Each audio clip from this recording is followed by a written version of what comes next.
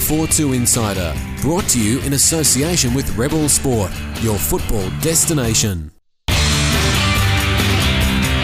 Hello and welcome to the 442 Insider podcast, where we take you behind the scenes at football's greatest magazine. Today I'm joined by Trevor Trahan, Deputy Editor. Hello, that's right. Got the first call out. Demoted. I'm Paul Hanson, Editor, and some bloke called Andy Jackson. Janitor. The place does look a lot cleaner. Well done. We're going to have a look at the UEFA Champions League roundup, quarter-final stage, 4 matches, and a couple of Humdingers in there. We'll have a look at the games we didn't quite see a lot of first, and then get on to the ones that we did, and we can wax lyrical on those. CSKA Moscow against Inter Milan. Milan won 1-0 away, and they progressed 2-0 on aggregate. Mourinho, the first manager to lead 3 different teams to the Champions League semis. I've got another Mourinho fact. Good stat. I've got another Mourinho fact. Now, this may not be true, making it not a fact, but let's say it is a fact. When was the last time that Mourinho oversaw a home league defeat? Oh, interesting. You say a month and a year. Well, I reckon it must have been with Porto in September 2006. Did Chelsea not lose at home? I don't think they lost under him. Come on, Trev. Or it could have been at the very start of Chelsea. It was 132 games ago. Yeah. He had 38 at Porto, 60 at Chelsea, and 34 at Inter. And what was the date that he last lost then? Well, it says February 2000, but would he have not played more games in the last decade? Home games, though. Home games, yeah. Wow. Either way, it's impressive. If he's gone a decade without losing. That is unbelievable. Yeah. That is. You need to you need to go and just 100% check that. Can the you reason go through why every game? the reason why it's not 100% is because it's on Wikipedia. The old Wikipedia. And it hasn't got a source from elsewhere. It's just been put in there. But it is believable because he doesn't lose many home games, does he? So a good result for Milan, obviously into the semis again, and Moscow didn't really put up much of a fight, did they, on their plastic pitch? Yeah, I mean, he has turned sort of into Milan. I mean, Chelsea were known in his time at Chelsea as being the masters of the 1-0 win, and he's turned into that as well, which is a very handy attribute to have in the Champions League. You know, if you can go away, and they did it at Chelsea in the last round, and not concede away and nick one, then you're going to go far in the tournament. And Schneider is a quality player. You know, I mean, how he found himself on the outside. Oh, you seen his wife? Quality wife. Really? Oh, we were looking at pictures of him yesterday, and there are a couple of wife pics. Out of this world. Absolutely. Google Wesley Sneijder's wife, guys. Definitely But anyway, worth it. on the pitch, he's quality as well. He's got some form on the pitch as well as off Certainly it. has. And he could be, you know, if they're going to go and upset Barcelona, then I think they'd be reliant on Schneider having 2 good games. Right, so Andy spotted it now. Barcelona won the other game. But obviously they were in irresistible form, and a certain young player called Lionel Messi tore Arsenal apart. Tore Arsenal a new one. Indeed, use a prison the Lionel parlance. Messi show.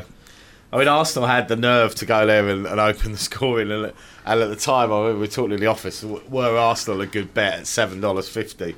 I was sort of like, and I was that close. Well, just in case. And then when they got that goal, I was, oh no, I should have done it. Yeah. And then Messi took over, didn't he? But they had another chance at 1-0, didn't they? Where they had one chance where they could have got 2-0 up, but then it was just... I mean, they had a few chances throughout the game, to be fair, but you know that wasn't the problem, was it? It was stopping Messi, which they just didn't get anywhere near. And his finishing was just unbelievable, wasn't it? That It's just his confidence in his own ability, you know. And we talk about technique, and you hear it bandied around a lot, but each of those goals showed that he's got a mastery of every technique. You know, his first goal was a really solid strike, got power behind it.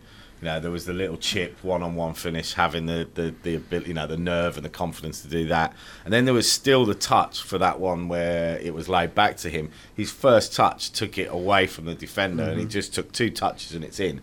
You know, whereas lesser players, their first touch might have been directly in front of them, and then the defender's blocking it, the path. But his first touch took it away into the side and allowed him just to stroke it in. So he's just absolute unbelievable player. Wenger's comments were interesting because after we were saying last week that Messi was like a FIFA player, Wenger comments in it was like watching a PlayStation player, and it was at times. Yeah. I wonder if Wenger plays PlayStation. I think he must do. Must be up for that. But he's babysitting Theo Walcott. Yeah, they true. have a little game together. We're moving on from the Argentinian before we're guilty of some messy finishes, waxing lyrical about him.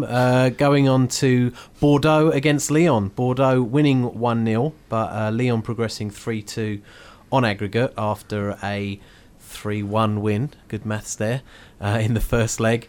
Bordeaux were facing an uphill task, really, weren't they? And Lyon, with the pedigree of having been in the Champions League for several seasons and getting that experience, really showed through, didn't it? Yeah, I mean, interesting to see a French team through this. I mean, Lyon really got stuck into Bordeaux. I mean, half their team picked up yellow cards, 5 of them, or nearly half their team picked up yellows, and yeah, it could have gone either way. And I think Laurent Blanc, the Bordeaux manager, at the end came out and said that we didn't lose it in this leg, we lost it in the first leg, which is probably a fair point. But I suppose it's just interesting to see how they'll fare against Bayern. He's done a great job there, though, Blanc. You know, he's one highly of the rated, rising stars, and I given how unpopular Dominic is, I think you could be looking at the next French national team manager, or potentially, given his relationship with Ferguson, the next Man United manager. Yeah, I mean, Bordeaux fans will be looking at as maybe their one chance to get anything, really, when you consider Blanc going elsewhere.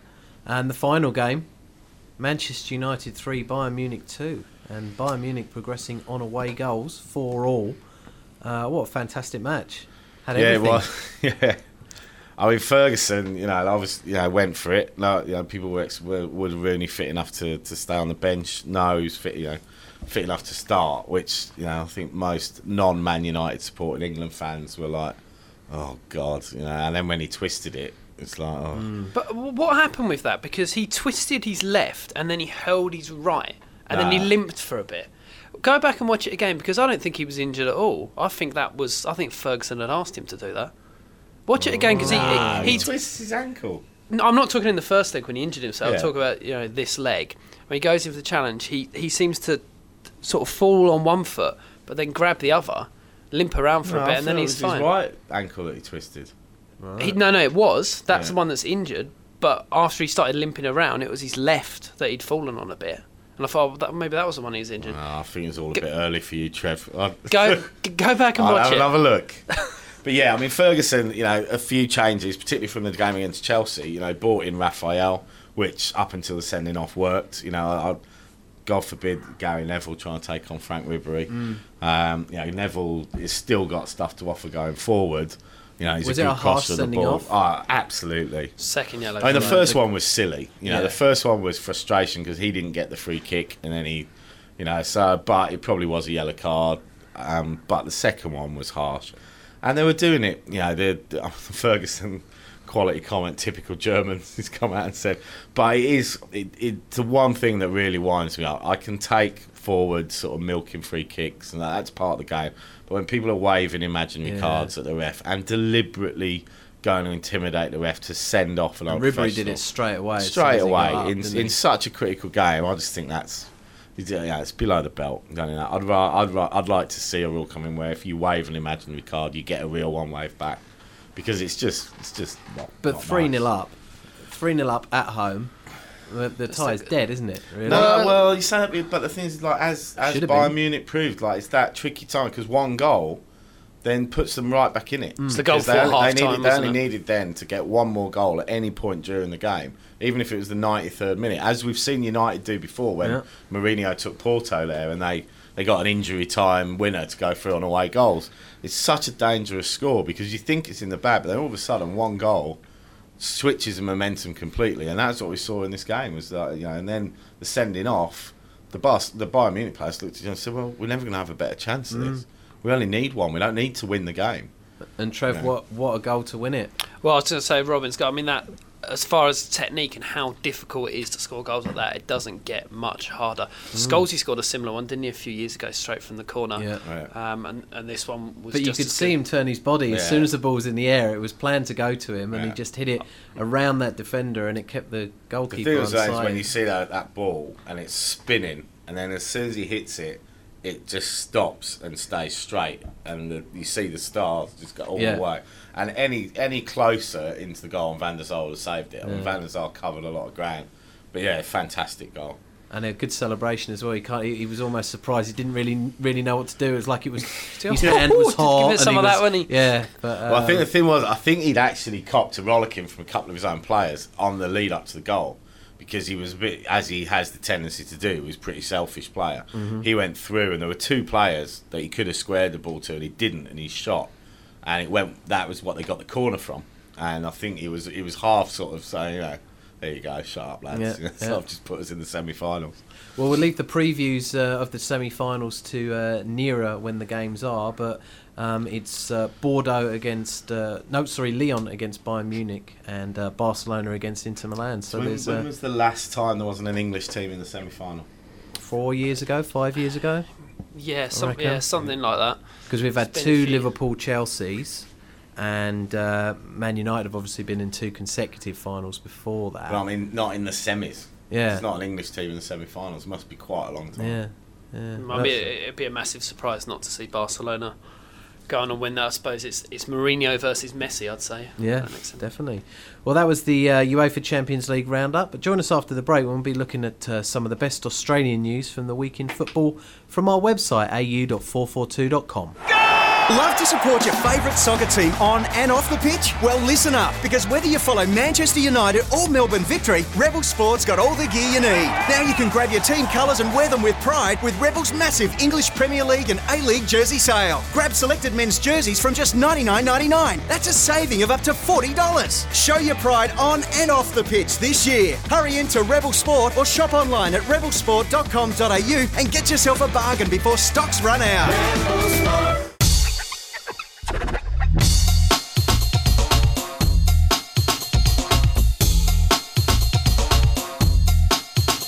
The 442 Insider, brought to you in association with Rebel Sport, your football destination.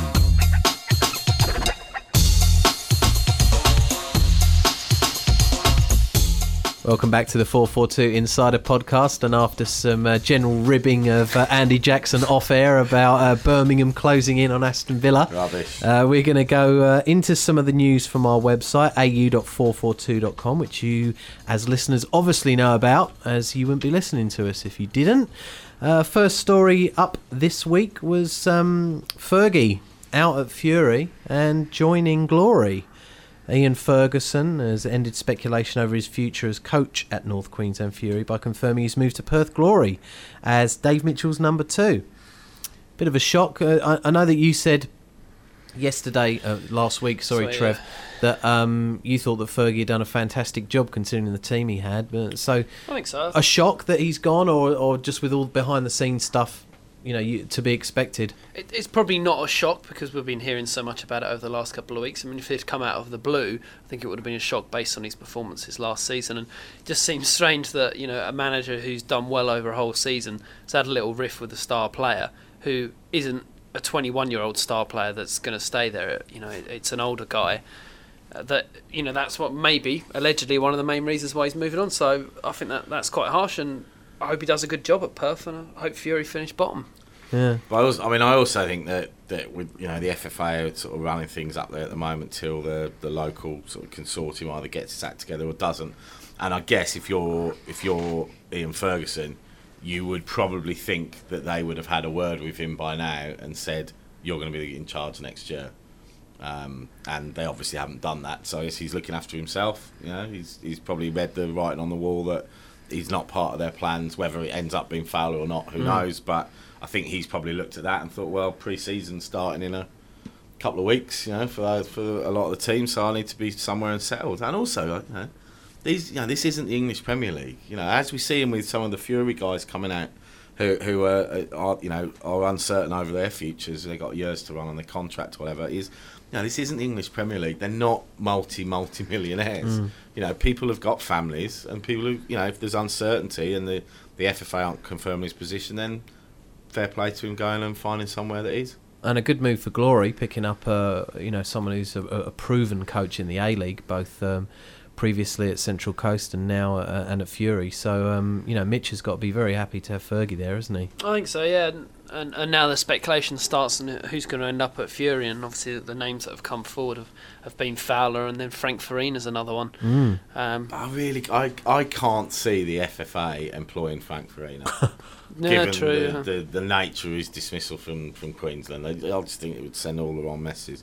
And I hope they look a bit further afield than Farina and Cosmina. And but also on the Fergie thing, just one more point, is maybe he's had a look at it as a season and decided that he's not ready to be a head coach yet. Yep. And if he can't deal with things like the Robbie Fowler, maybe he still needs to do a bit more groundwork as a number two. Mm-hmm. And if that's the case, then I'd say fair play to him for that.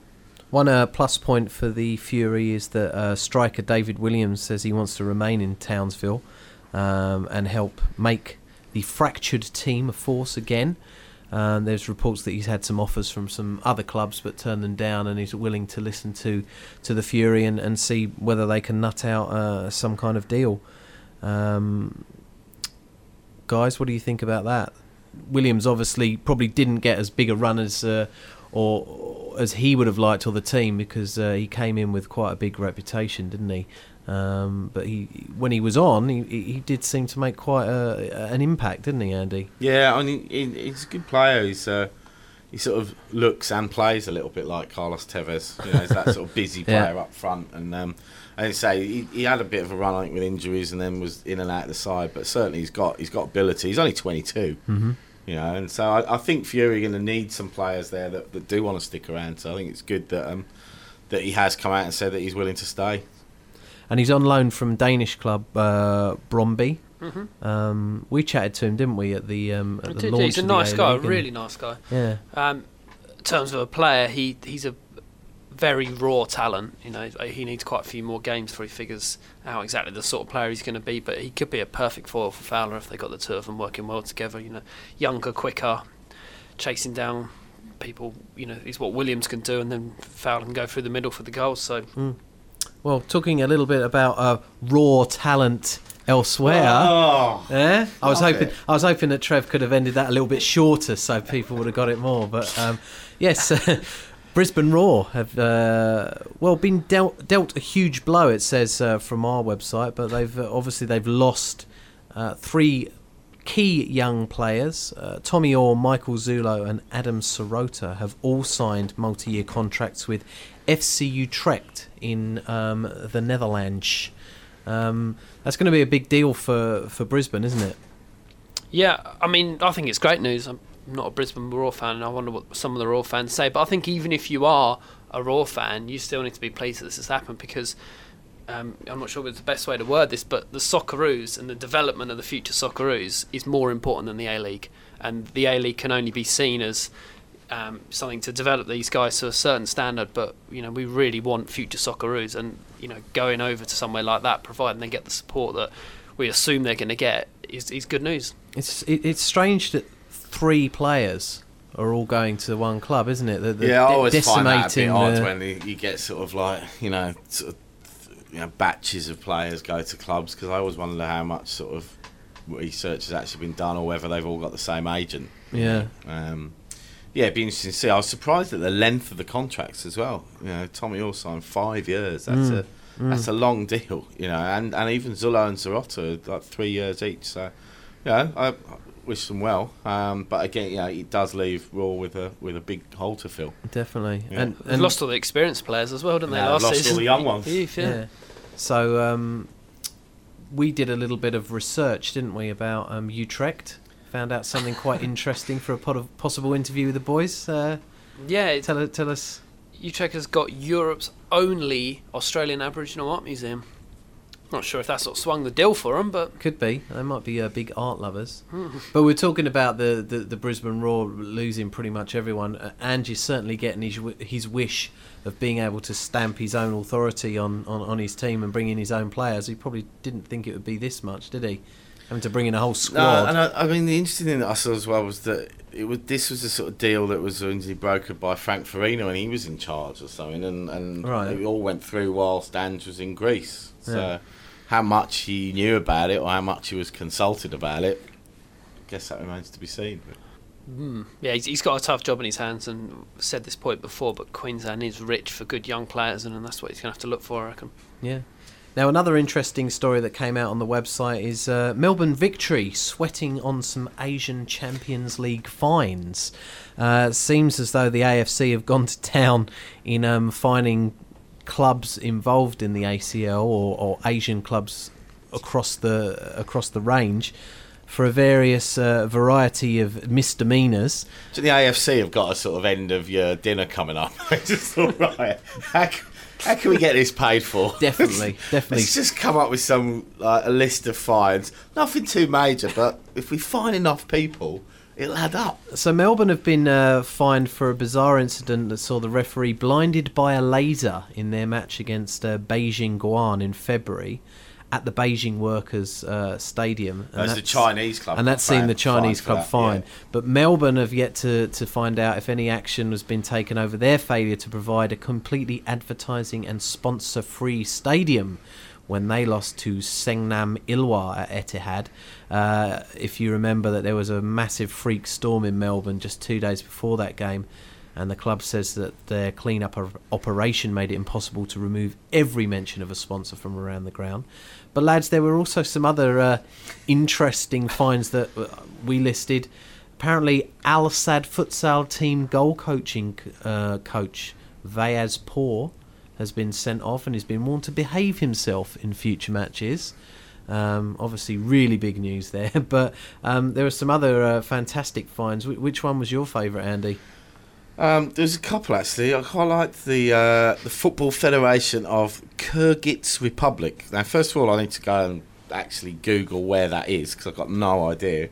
Let alone that they were part of the AFC. Yeah. But they've been warned for withdrawing its team from the AFC Under-13 Girls Festival of Football. You've got to take that sort of stuff seriously, Yeah. haven't you? I mean, if Girls' Festival of Football is not looked after, it's the pyramid that's Exactly. not being I mean, there looked was some after. other ones here, and the Japanese Football Association have been fined because their players wore sponsor jerseys during the warm-up of their match against Bahrain. A few guys got done for religious slogans on their shirts, but a lot Why of did the AFC employ someone to be at every game making notes of all these little misdemeanours? Probably the party organizer. Who's who's policing the organising it. police? Syrian club Al Ittihad fined $5,000 as their team manager and media officer did not attend the workshop. There's a Fair lot amount. of fines for people not attending the workshops. Yeah. So it was probably worth Syrian $5,000 club, to get out of. Maldivian club, Indonesian club, Kuwait club, which sort of says to the AFC, have a look at your workshops because they're obviously crap because no one wants to come. Maybe the lunch isn't very good. Absolutely. Another story broken by Aidan, who is a regular pod member and our website guru, is that there's looking to be a Spanish armada trying their luck in the A-League. If they come by boat, they'll definitely get in and get a permit, get a visa. Or be thrown over the edges, probably, with this government or the previous government. But one Aussie player who's spent almost a decade plying his trade in Spain, Jose Bello Amigo Serrans, he's returned Try to... getting that on an A-League shirt. Exactly. He's got to have some kind of little nickname, hasn't he? Bello. Yeah, or Jose or Joe or something. Hi to you, Jose, if you're listening, hopefully. He returned to Sydney last year to join Marconi in the New South Wales Premier League, and he believes that many more Spanish players could be coming over to try their luck. It's probably a country or a nation that's been untapped in coming over to Australia, isn't it? We haven't really looked at the kind of Spanish market before. Do you think there's any reasons for that? Are we blinded by the Dutch or the Brazilian a bit too much? No, I think it might, the whole sort of, global financial crisis and the ongoing fallout from that, and the fact that, there is getting into this increasing disparity in football between the rich clubs and the rest. And, I think we're seeing it in the Championship. I think we're seeing that there aren't ridiculous wages being thrown around by clubs that aren't in that, real top tier. And I think for sort of, growing leagues, developing leagues like the A-League, that's a benefit because more players are going to be within their reach from a wage perspective. As we've seen with the likes of Paul Eiffel coming from playing 30-odd games in the Championship to coming to Wellington Phoenix and excelling. So I think we'll see that. I think, South Americans we sort of know about because I think their domestic leagues have never been that well paid. So they've always fed talent everywhere. But I think we'll see increasingly second-tier European leagues being within the reach of A-League teams, which is good news. I especially think after the World Cup, in which Spain will probably win. Will inevitably win, based on inevitably. Yeah. I can't. Stat Rat's going for it. I can't see anyone touching them other than Brazil, but I still think Spain will do Brazil. But that's a discussion for another day. That'll sort of rise the stock of Spanish players, and you've had a market getting Spanish players over. So we'll either end up with some decent Spanish talent or probably a load of rubbish Spanish players we've got over just because the Spanish national team's really good. Yeah, and one thing that Aidan did know is that last year, and it goes to the point that Andy was making, 7 clubs disappeared from the Segunda Division B. So Aidan sort of noted in his piece that it means a number of Spanish players will probably be looking for new clubs. So whether that means, as you said, Trev, great talent or a bunch of rubbish, will soon to be seen. Well, that's all the time we've got for in this section, looking at the news from our website. But join us after the break when we talk to rising Adelaide United star Mathew Leckie. The new issue of 442 is on sale now. This month we take a look at the toughest job in football in our special Strikers edition. There are exclusive interviews with Premier League hotshots Wayne Rooney and Fernando Torres, Socceroos frontmen Harry Kewell and Josh Kennedy, as well as last season's Bundesliga top scorer Graffiti and Man United legend Andy Cole. We also take a look at the changing role of the striker, look at the mad season when Romario and Stoichkov ruled Barca, and get a look at the new Socceroos away kit with Jason Kalina. If it's in the game, it's in 442. On sale now. The 442 Insider, brought to you in association with Rebel Sport, your football destination.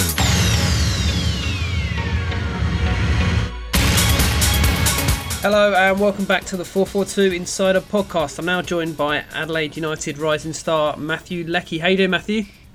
Good, yourself? I'm very well, thanks. Look, first of all, Matthew, congratulations on winning our Young Player of the Season award recently. You've gone from A-League breakthrough to getting called into PIM's Socceroos squad, so it's been quite a season for you. Did you expect to get as much game time for Adelaide this season as you got? Not at all. When I first came to the club, I came as a first-team contracted player, but I was originally just supposed to be training with the first team and be playing my season throughout the youth team. But they gave me a chance for the first team, and I guess you took it, and it's just gone forward from there. So I've been able to get some heaps of game time through the first team.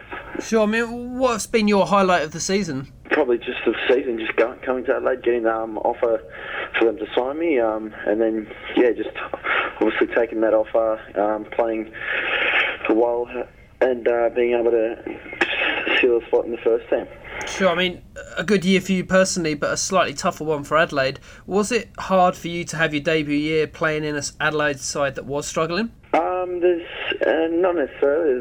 There's some positive and negatives in that. Obviously, having a bad season is never good, but you could say maybe if they were having a great season that I never would have got the opportunity. So maybe because it was such a bad season, they gave me the chance to play, and it's sort of come off for me. Well, we've seen you kind of play up front or in a more attacking midfield role. What do you consider your best position? I think myself, personally, I'm a right winger. I've always played on the wing, and just throughout the ACL campaign, I've been playing there as well. But I did play striker throughout the A-League a bit, and I have played striker before in previous clubs. But it's really just wherever Vidi wants to position me.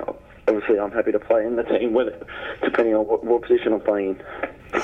Sure. I mean, you mentioned the ACL there. I mean, Adelaide have gone from the bottom of the A-League to the top of their ACL group. What do you think's triggered that turnaround? I don't know. Obviously, Adelaide played really good in the Champions League last year. They come runners-up, so I think maybe it's that they know the experience of the Champions League and they know how to come up against the Asian clubs. So maybe that's just a turnaround, and I think the team, personally, just we've picked up some two good players, Michael Flores and Sergio Van Dijk, and we've also got Nigel Bugard and Adam Griffiths. So I think just them players coming into the squad's helped a lot as well. Yeah, I mean, Van Dijk's clearly a fantastic signing. How has he settled in? Yeah, he's settled in really well. Obviously, all the boys at the club are pretty down-to-earth guys, so he's been welcomed to the club really well. So he's found his feet, I think, and he's just sort of still getting used to the way Adelaide United play. Yeah, he scored a goal, so that's good. And I think he's doing really well. Sure, I mean, we mentioned the new signings in terms of this ACL turnaround. Do you think it's been an advantage that you haven't been part of the A-League's finals, because that's given you a little bit of a rest going in, whereas Melbourne have had to put up with finals football as well as the ACL? Oh yeah, obviously playing more games is always tougher, but I don't know. Adelaide United had to do it last year, and they still did well in the ACL. So I guess for you to be able to play A-League finals and play ACL, you've just got to bear with it and just do your best, I guess. We saw recently the Brisbane trio go over to the Netherlands, and there's often pressure on young players like yourself to go overseas at the first opportunity. What's your plan on that front? Yeah, I heard that the other day that the three boys from Brisbane went over to FC Utrecht, I think it was, and it's obviously a great thing for them. Personally, obviously, my goal is to go overseas one day, and I'm not really thinking about that at the moment. I'm just looking at the ACL, and hopefully we can do well in that. And maybe in a year or two, or if anything comes up, I'll have a look at going overseas. Sure. I mean, have Pim or Aurelio advise you directly on where your future should lie? How long you should stay in the A-League before going over? Not really. I've spoken to Pim a little bit about it, and he said that you're going to have to go overseas at some stage because you're a good player and you need to learn a lot more things. And I think technically going overseas, you'll learn that a lot more easier and better, getting coached by better coaches and just being in a better environment of better players. So it's still a goal that I want to accomplish soon, and hopefully I can. Sure, I mean, we'll see how it goes. What's Vidi said, because obviously he doesn't want to lose you as a player, but he obviously wants to see you progress at the same time. Has he said anything to you about the move over? No, he hasn't said anything about moving overseas. He's said that I've got talent, and he just wants to work with me and wants me to do well in the A-League and have a couple of good seasons in first team football, and then I don't know, maybe soon see what happens. Sure, okay. I mean, onto that Socceroos call up. How did you hear about it that you'd made the squad for the Indonesia game in Brisbane? I got a call from the manager, Gary, and he gave me a call and just let me know that I had made the squad. Yep. And then, that was, I think, 3 or 4 days before I left, so that's how I found out. Sure, I mean, how shocked were you? Had you considered the prospect of making that squad? No, I actually never thought of it. There was a couple of people that said that there was a chance, but I just didn't really think about it that much. And, when I got the call, obviously I was happy. It's a great thing to be able to be called up for the Socceroos, and it was good to be able to train with probably, you could say, the best of the A-League and a couple of boys from overseas. So it was a good experience. Sure, I mean, how would you describe that experience in the Socceroos camp? What do you think you learned in that short time? You just learn just all different things. The way positions are played, the way a national coach has thoughts about formations and the way they play, and just little things in the way he tells you what to do in your position and stuff like that. So just little things like that help you throughout your career, and you pick up on little things like that. Sure, okay. And finally, were you disappointed not to get a run out in that game? Were you hoping you might get on? Oh No, I wasn't really disappointed because I originally never thought I was going to go across, but it was just a good experience to be able to train with all the boys. I never got picked, but that's fine. And it was just a great experience, and I'll move on, come back here and do well in the ACL. Sure. Excellent. Great stuff. Cheers for chatting to the 442 Insider podcast today, Matthew. No worries. Thanks for that. Love to support your favourite soccer team on and off the pitch? Well, listen up, because whether you follow Manchester United or Melbourne Victory, Rebel Sport's got all the gear you need. Now you can grab your team colours and wear them with pride with Rebel's massive English Premier League and A-League jersey sale. Grab selected men's jerseys from just $99.99. That's a saving of up to $40. Show your pride on and off the pitch this year. Hurry into Rebel Sport or shop online at rebelsport.com.au and get yourself a bargain before stocks run out. Rebel Sport.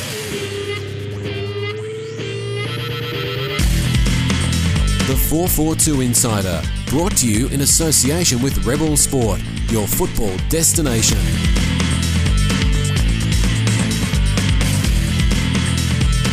Welcome back to the 442 Insider podcast, and we're into the last section now. That was our Young Player of the Year, Mathew Leckie, talking to Trevor.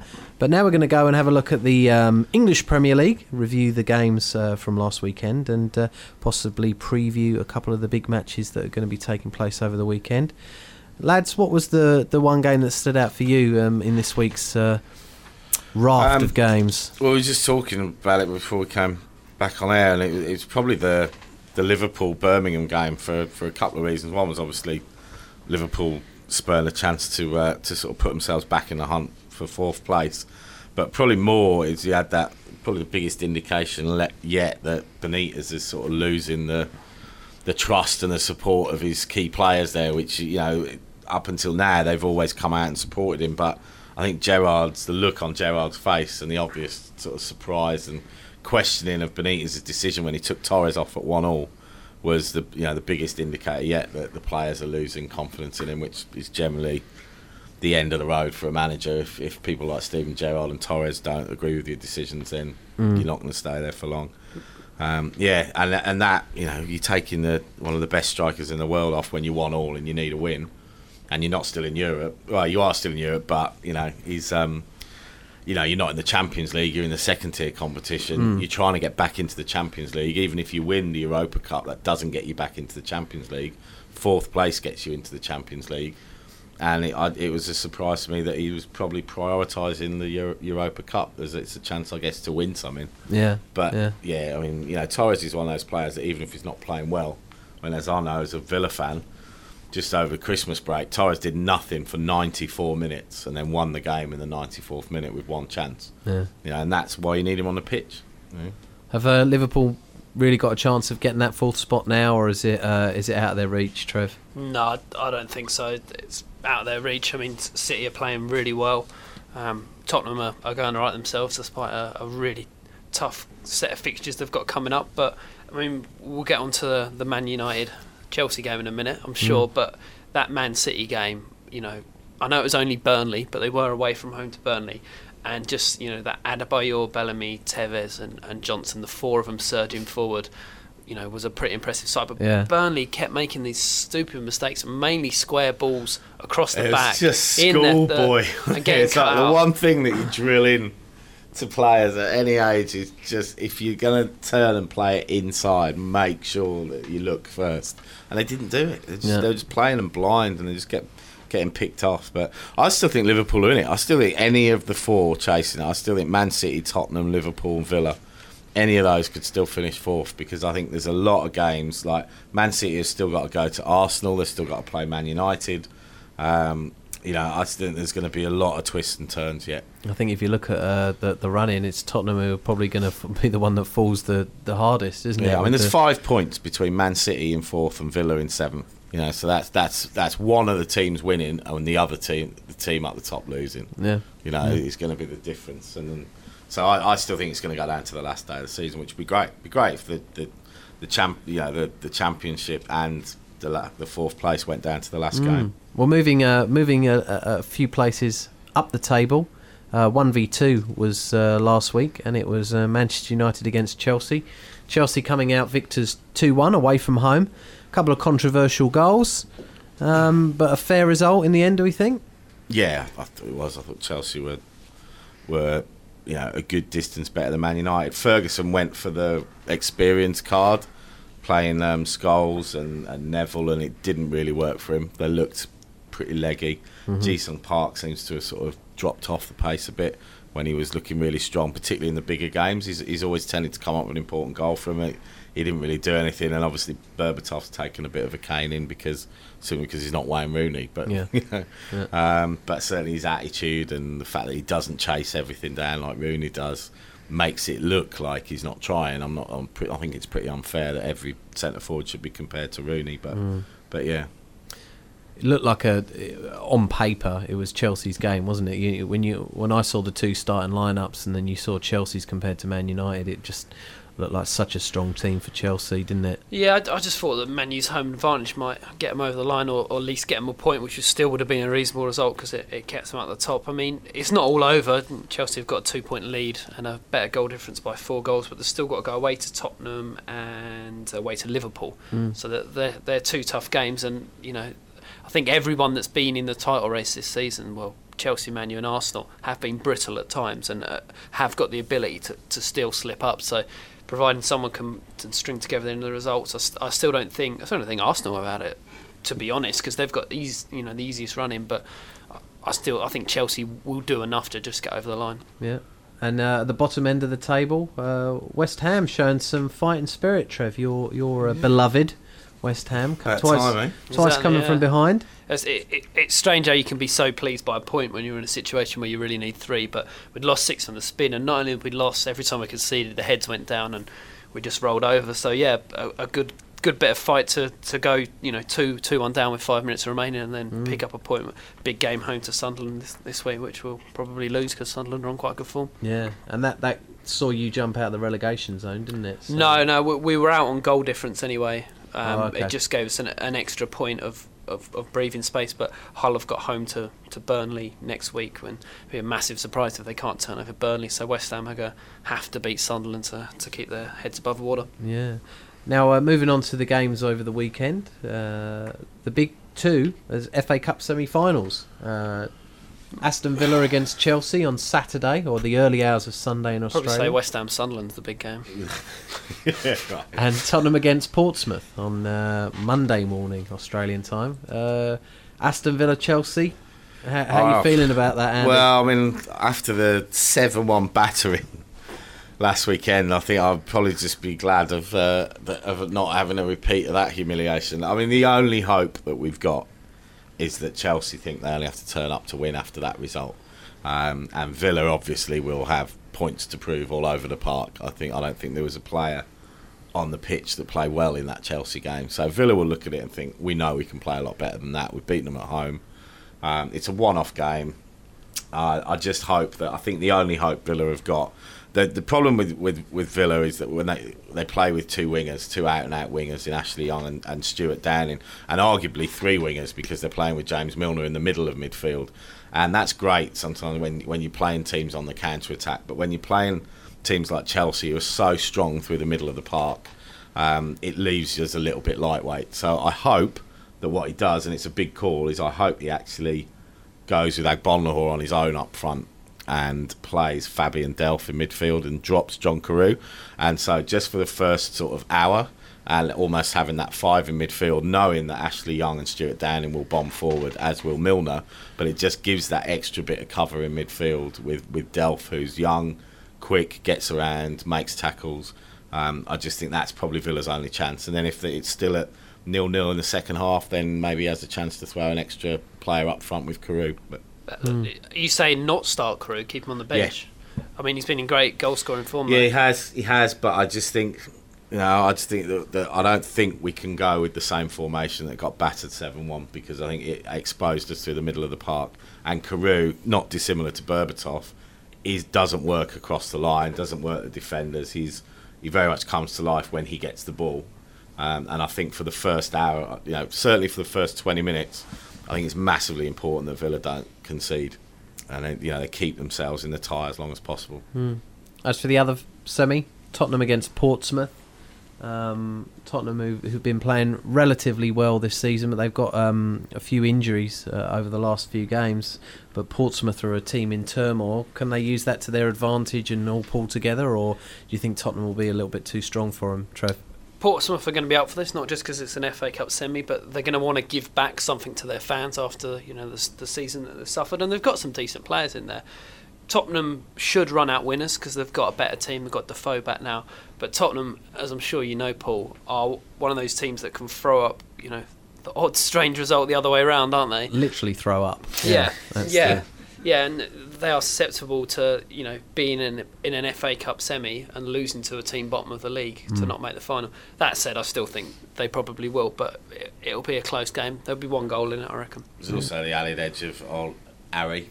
Managing against his former team. I'm not sure who that will motivate more. Will it motivate Portsmouth or will it motivate Harry to get one over? Well, most of Portsmouth are now playing for Tottenham, so it doesn't really matter now. Exactly. So all the players playing for Portsmouth now. Probably. I just hope they've sorted the pitch out there, because the pitch at Wembley's been awful the last few games. It's not far off some of the crap we get over here, but so hopefully they've sorted that out and we get a decent surface. And in the Premier League, obviously Trevor mentioned West Ham against Sunderland. But some of the big sides have potential banana skins. Man United are away to Blackburn. Liverpool are at home to Fulham, who are obviously playing well under Fulham Roy are terrible Hodgson. away from home, though. Yeah, absolutely woeful. They are actually. And Man City are playing Birmingham, who not easy beats. But you'd expect all three of the big teams to win those ones, wouldn't you? At this stage in the season, where points are of a premium. Yeah, probably the only one that I'd say might be vulnerable in that is United at Blackburn.